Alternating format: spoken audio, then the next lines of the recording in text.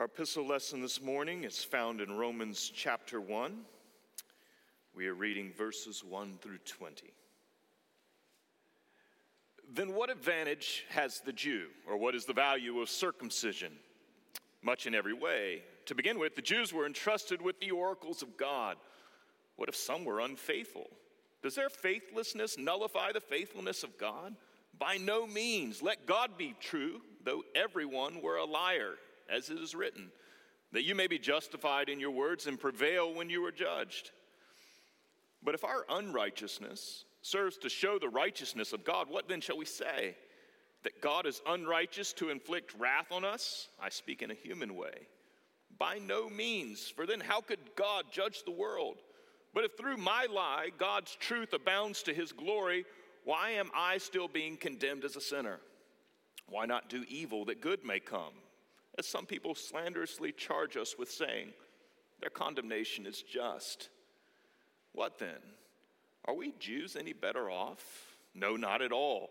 For we have already charged that all, both Jews and Greeks, are under sin. As it is written, none is righteous, no, not one. No one understands, no one seeks for God. All have turned aside. Together they have become worthless.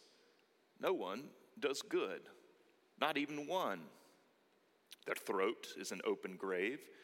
They use their tongues to deceive. The venom of asps is under their lips.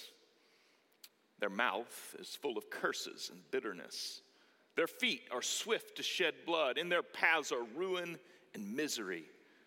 In the way of peace they have not known. There is no fear of God before their eyes.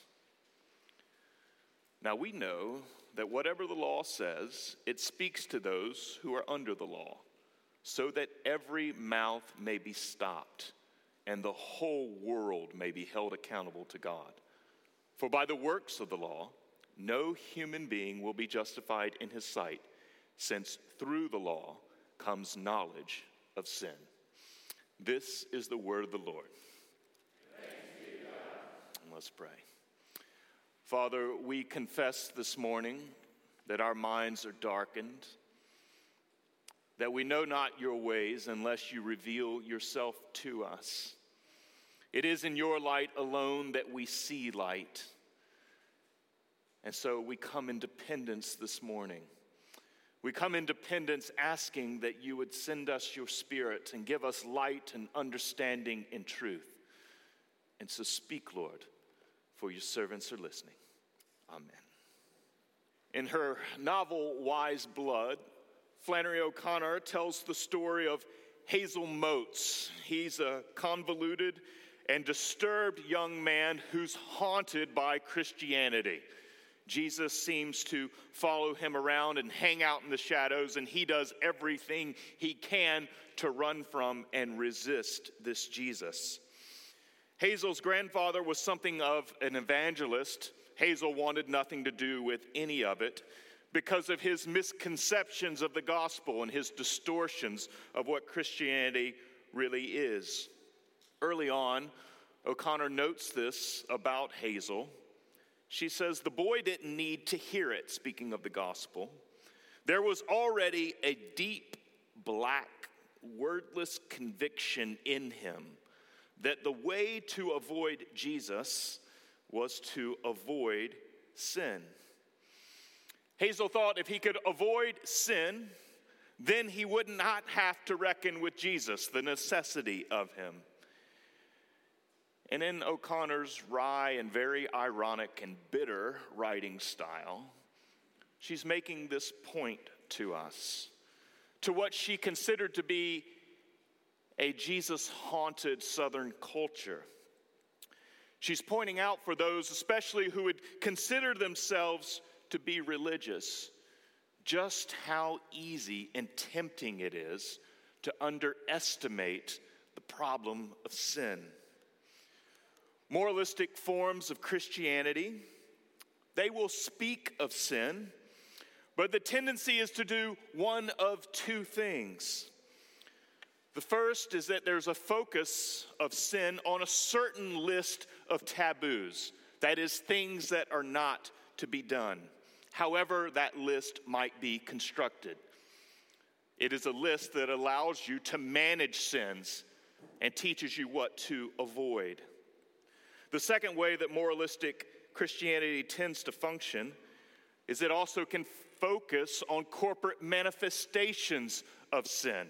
That is, rather than looking at the individual, it looks at history or social systems and structures. And so things like poverty or abortion or racism become the focus. It is all an attempt to make sin manageable. That is something that we can bring under our control. It reduces sin. And so it can be tamed with the proper commitment and the proper personal constitution. Then we have therapeutic forms of Christianity. They also will speak of sin. But the tendency inside of this variety of Christianity is that sin is a sickness. That is, it's a disease that afflicts us and makes us its victim. And so sin makes us unhealthy. And what we need to do is that we need to get free from that sickness, putting away the negative things of life so that we can be our true selves, positive, optimistic, happy, fulfilled, and satisfied. Sin is something that happens to us. And in these two varieties of Christianity that we find not in the history of Southern culture, but alive and well today, moralistic forms, therapeutic forms, we find something that rubs up against Romans 3 and can't wrestle with what is being presented here. Because here we don't have a moralistic view of human beings in which humans can improve themselves or reduce sin, or a therapeutic view that we're just afflicted by sin. What we find in Romans 3 is that when we minimize the problem of sin, that we inevitably minimize the solution that God provides. A small view of sin will yield a small view of Jesus. And so Paul continues in Romans 3 to drive to his point. It's a point that began halfway through chapter 1, in which he began to speak of human unrighteousness and ungodliness. In the exchange that took place where the lie was substituted for the truth and humans began to worship created things rather than the Creator. We saw that there are manifestations then of that great exchange. We've been handed over to any number of things. And that the Jewish community no doubt delighted in Paul's condemnation of the Gentiles. And then last week we discovered that he turns it upon them as well, that they are also under this same indictment. And so Paul now finishes and closes all of that argument that began halfway through chapter 1. He draws it up to a summary in verse 20 of chapter 3. And along the way, once again, we're confronted by the elemental problem of sin. And in order to appreciate what God is saying, it's important for us this morning, once again, to consider four aspects of that problem. We'll consider the expanse of the problem, the extent of that same problem, its implications for us, and then finally we'll also consider the limit of that problem. Let's look at each. First, the expanse of the problem of sins. In verse 9, Paul asks the question, what then? Are we Jews any better off? No, not at all. For we have already charged that all, both Jews and Greeks, are under sin. Last week we discussed that the Jewish nation particularly found a ground for boasting in two things. They possessed the Mosaic law, and that was a sign of their election by God.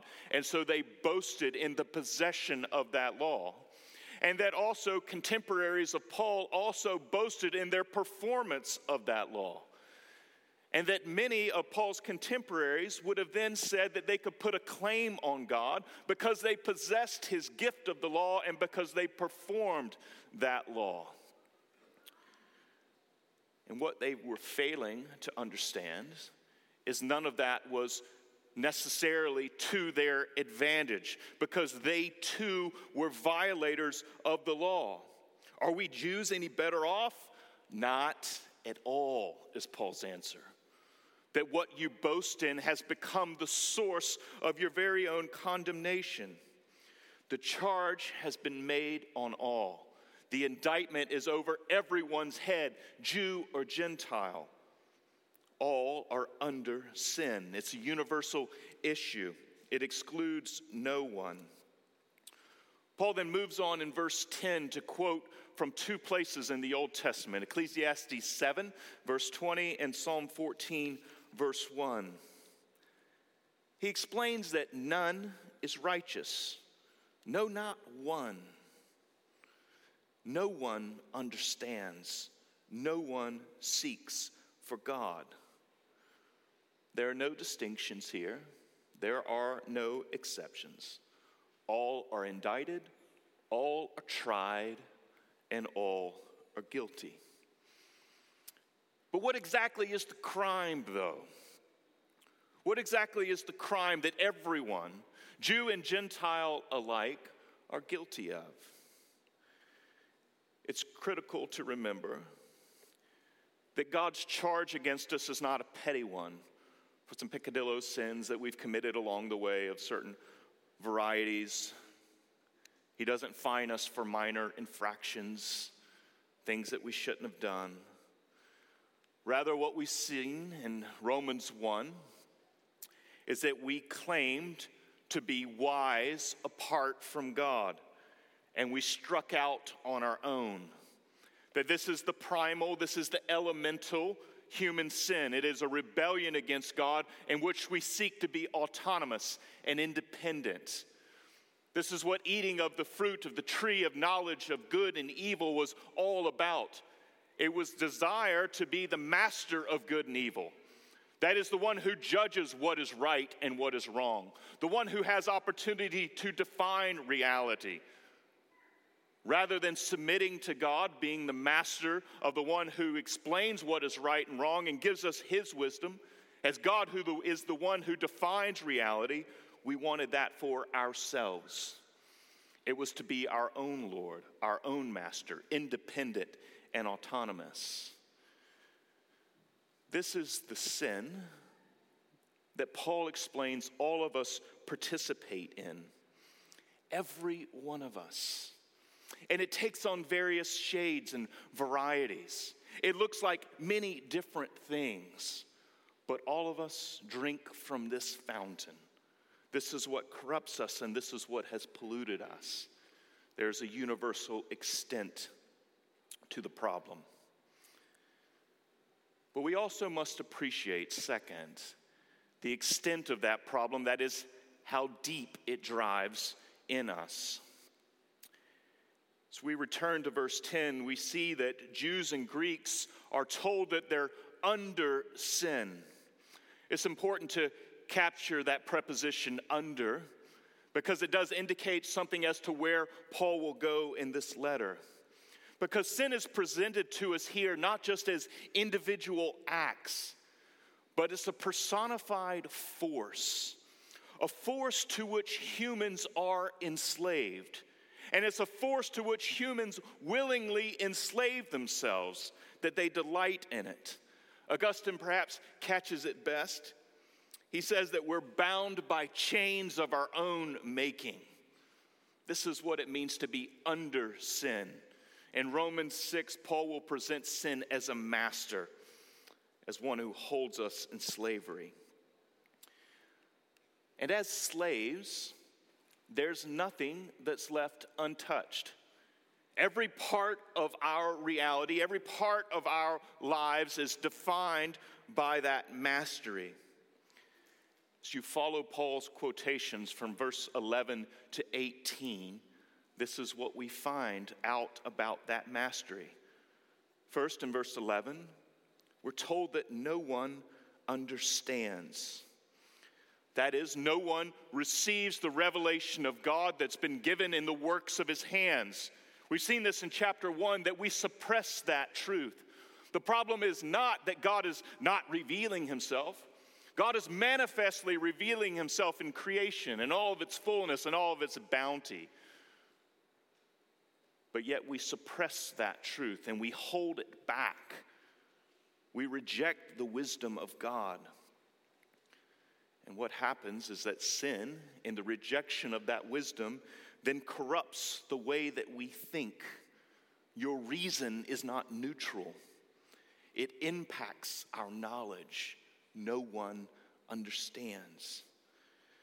As verse 11 continues, we then see there's a problem with our appetites, our desires, that no one seeks for God.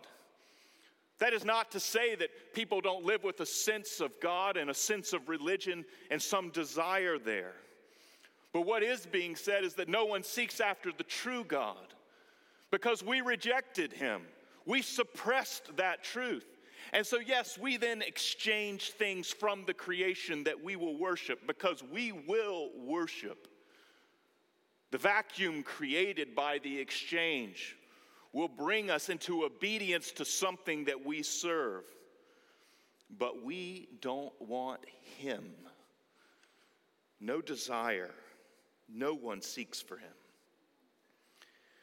In verse 12, we read that we have all turned aside and that no one does good. That is to say that sin permeates everything, that even your good works are compromised by it. That sin is not some small problem that you can quantify. It's not just a certain thing you did. It's a power that controls you, and it infiltrates everything that you do. Your thoughts, your words, your deeds, and your motives. He's leaving you no place to hide. Like a glass of pure water that's been tainted by cyanide. Nothing pure about it remains. Verses 13 through 17, he continues in his critique of human beings, and he moves to specific human actions. We learn here in verse 17 about the dangerous words of human beings. Our throats are like open graves, quotation from Psalm 5. Humans use their tongues to deceive. The venom of asp is under their lips. Their words are poison. Their mouth is full of curses and bitterness. And then he moves from our words into our actions.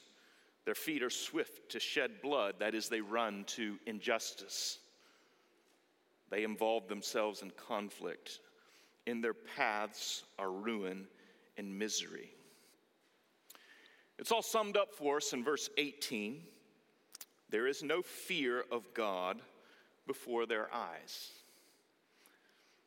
That yes, in every way, we have turned against God, exchanged the truth for a lie, then of course we turn against one another. That when we disorder that relationship with God, all of our relationships will then fundamentally be disordered. This is the human condition. It's the extent of the problem. And it's difficult to absorb. It is a critique that assaults your pride and my pride. To be told this is who we are under sin, controlled by it and delighting in it, bound by these chains of our own making. And how do you exactly know, though, that you struggle with that critique? You can ask yourself a simple question today, meditating on it throughout the afternoon. And that is just, what do you do when confronted? When someone brings wrongdoing to your doorstep, what is it that happens? Because the thing is, for each of us, we struggle with this critique because when wrongdoing comes, we tend to do one of two things. And the first is that we defend ourselves. And we defend ourselves by turning the accusation back around on the other person because we don't want to deal with the critique. They don't understand me, they don't quite get it, and so I need to defend by simply putting it back on them. Or there's a more subtle form of this that you can just simply call deflection. And that is where we simply attempt to move around the confrontation. That we compare ourselves to others and we say, well, I'm not as bad as them. It can't really be that serious, so I don't need to take this critique. We do so to make ourselves feel better about ourselves. And friends, there are two subtle and sly moves that we tend to prosecute with regularity. In the Colson household, we have a current controversy surrounding the area in the kitchen where the sink is and the trash can is. There is more debate about who is the promiscuous user of cups and who overflows the trash can and who fails to put their dirty dishes in the dishwasher. And when asked, the three defendants in the dock, who remain unnamed, they defend and deflect. And all the world of human sin is on revelation, manifested just there. And then the righteous judges of the situation have their own culpability in the matter as well. But friends, we can look at it comically, and yet it plays itself out tragically. Ruin and misery is their path. It's a bleak account of what it is to be a human under the control and power and mastery of sin. We can never underestimate the extent of the problem. Third, Paul will also take us into the full implications of the problem. In verses 19 and 20, this is what we read. Now we know that whatever the law says, it speaks to those who are under the law, so that every mouth may be stopped and the whole world may be held accountable to God. For by works of the law, no human being will be justified in his sight, since through the law comes knowledge of sin. It was the habit of Paul's contemporaries to boast in the possession of the law and the performance of the law. And it was through those two things that many believed that they could justify themselves before God. That is, by their good works, out of their good works, that they could make a claim on God and obligate God to declare that they were in the right. Since I've done the law, God must justify me. It's the simple logic of legalism. But Paul is very clearly announcing that that's not the way God deals with us and works with us because of our sin. We are too compromised. We are too polluted. There is no way for us to justify ourselves out of our own goodness or out of our own good works, that it simply will not work out that way. That God is a just judge, and he sees and he knows the corruption, and he knows the pollution. Paul explains that the law is not a means for you to justify yourself. And why is that? Through the law comes the knowledge of sin. That the law condemns. It's a hammer. It's a microscope that reveals. It's God's mean for pulling back the layers that allow you to see yourself truly and accurately. It exposes. And what's critical for us with the law is that in the law we have a mirror that allows us to know ourselves. Because what was lost in the great exchange that took place is we lost the knowledge of ourselves. That knowledge can only be according to God's knowledge. And yet we struck out to be wise and define ourselves. And of course, everything about our lives, from our sexuality to our morality in all kinds of different places, is now turned upside down. We don't know ourselves. And so the law provides us an opportunity to see ourselves clearly, in God's light, in God's knowledge. And it's there that we learn there is no ground or ability for humans to boast. There's no ability to justify yourself before God. None of us can put a claim on him. None of us can obligate him. That's the profound implications of Christian preaching. But finally, it's also critically important for us to recognize the limits of this problem.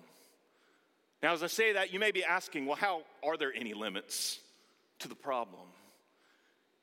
You've just fairly well condemned us all, said that universally all of us have participated in this corruption. How are there any limits to it? The problem of sin is profound. It's deep. But what we also find at the beginning of Romans 3 is a complicated conversation in verses 1 through 8 in which Paul is dialoguing with a theoretical Jewish opponent. He asks a series of questions in those verses, interacting with that dialogue partner. It can be hard to follow, but let me summarize it for you quickly.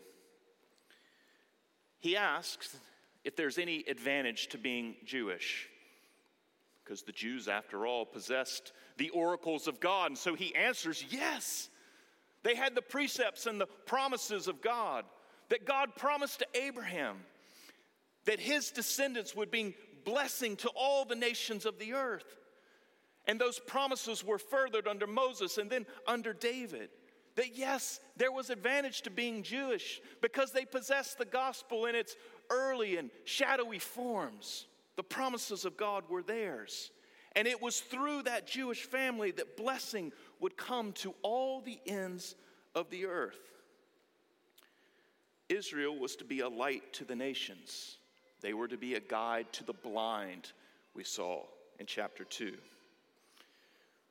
But then what we know is that Israel too participated in that great exchange, that idolatry. They too were compromised by sin. The privileges of Israel were real, but those privileges had been squandered. And so this creates somewhat of a dilemma. The nation through which God promised to bring blessing to all the nations of the earth was now part of the problem. What was God going to do about that? How is God going to be righteous? That is, how is God going to keep his promise? His promise is that through Abraham's family and that seed, that blessing would come to the world. And yet that family is compromised. And so follow in verse 3, what if some were unfaithful? Then Paul asks the profound question, does their faithlessness nullify the faithfulness of God?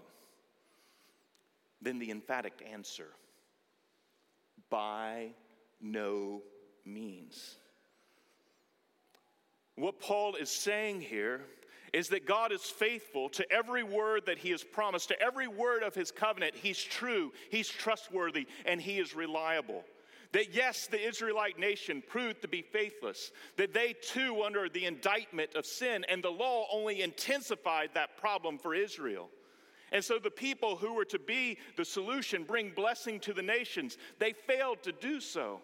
They are under the indictment as well. But God is not there wringing his hands, unable to do anything. That it doesn't cancel his faithfulness. That is his righteousness.